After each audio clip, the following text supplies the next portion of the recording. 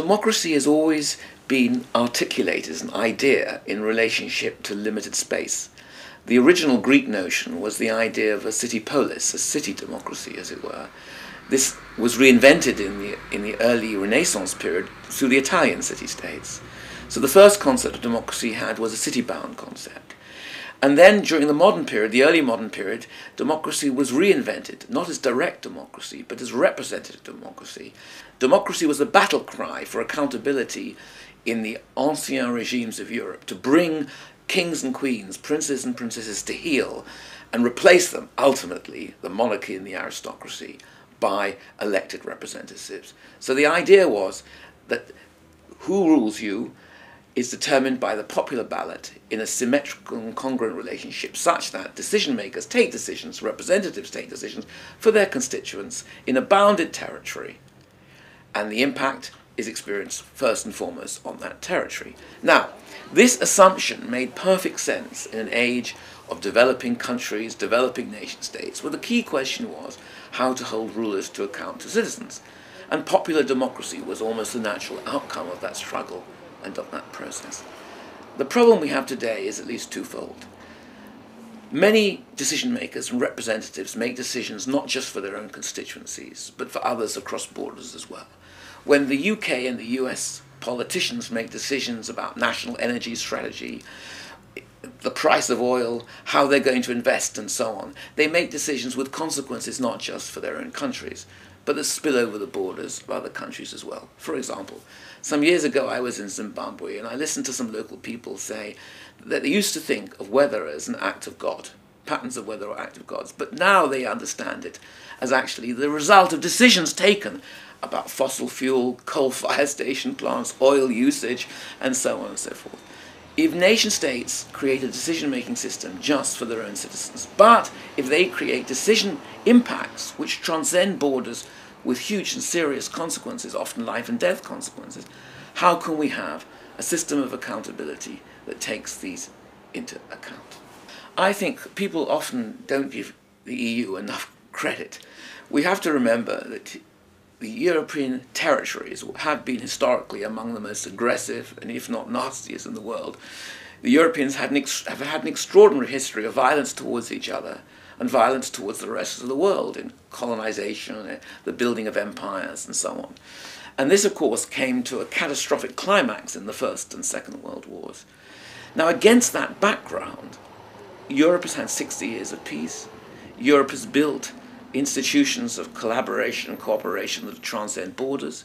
It's built systems of regulation that transcend borders, and it's reinvented the concept of citizenship, such that today you can be a citizen of Glasgow and vote in Glaswegian elections, same person can vote in the Scottish elections, the same person in the UK elections, and the same person, for all its limits, in the European elections. So we have the beginnings of an idea of multiple forms of citizenship, in which citizens can pursue rights and duties within different political realms that overlap with each other in larger and larger jurisdictions. I think this is a profoundly important idea. We need to remember that modern states took 3 or 4 centuries to build, that the idea of a sovereign power separate from ruler and ruled, separate from religions, took centuries to crystallize, that democracies took over a century, even in Europe, to establish. I think the European Union shows that despite great periods of violence and violent geopolitical relations, it's possible to fundamentally transform the dynamics of power.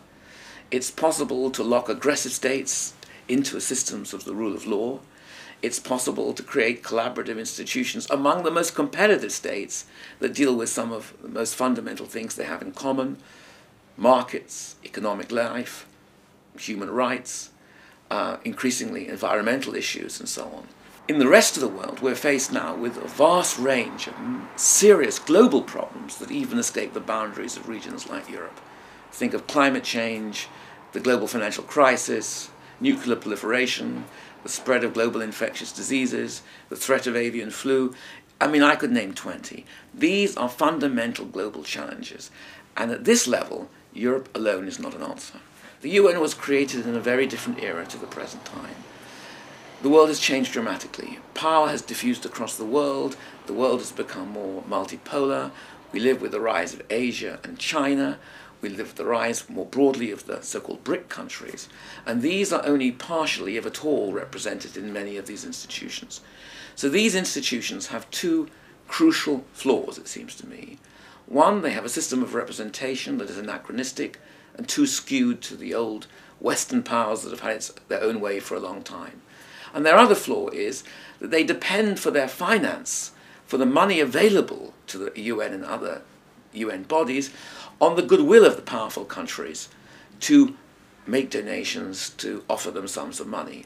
Now, you wouldn't run a modern state any longer and call it a modern state if it depended on a system of representation that was skewed to the wealthy and that depended on a system of taxation that depended on voluntary donations of the wealthy. And yet effectively at the global level, that is what we have. It seems to me the challenge going forward is to democratize our global institutions. And if we fail to do so, I think they're likely to fragment. Markets alone don't work, and unrepresentative systems don't work. So the challenge is, can we make our global governance institutions more representative and better funded? Now, if you ask me, are we going to achieve that? I think we face in the future some very crucial tests now. Can we create a new deal over climate change? And the Copenhagen negotiations are coming up soon. Can we create a new deal over nuclear proliferation? The world only has a very short amount of time to decide whether it's going to be generally nuclear or not. Nuclear proliferation is already a fact of life. The Nuclear Non-Proliferation Treaty is coming up for negotiation. Can we renegotiate it successfully? And thirdly, can we, in the light of this huge financial crisis that we live with now, create new financial institutions to transform the old Bretton Woods systems into an effective system of global financial regulation? In each of these three areas now, humanity faces a test. If we get it right, we will rebuild multilateralism on a more representative basis and a better funded basis. If we don't get it right, my view is that the multilateral order of 1945 will fragment into regions, competitive geopolitical power situations, and potentially into a much nastier world. The G20 is coming to London on the 2nd of April for a crucial series of meetings. Focus on the following questions, parts of which we've already discussed, is can we stabilize the world economy? Can we find new financial levers? Can we agree on new instruments of macroeconomic policy? Can we restructure global financial institutions? The question is, will there be sufficient leadership there and vision to drive serious and decisive change?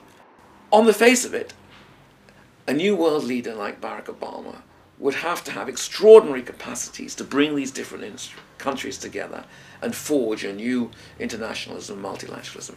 Can we create it at this moment? To borrow a phrase, yes we can. But are there formidable geopolitical obstacles to a new settlement? Yes there are.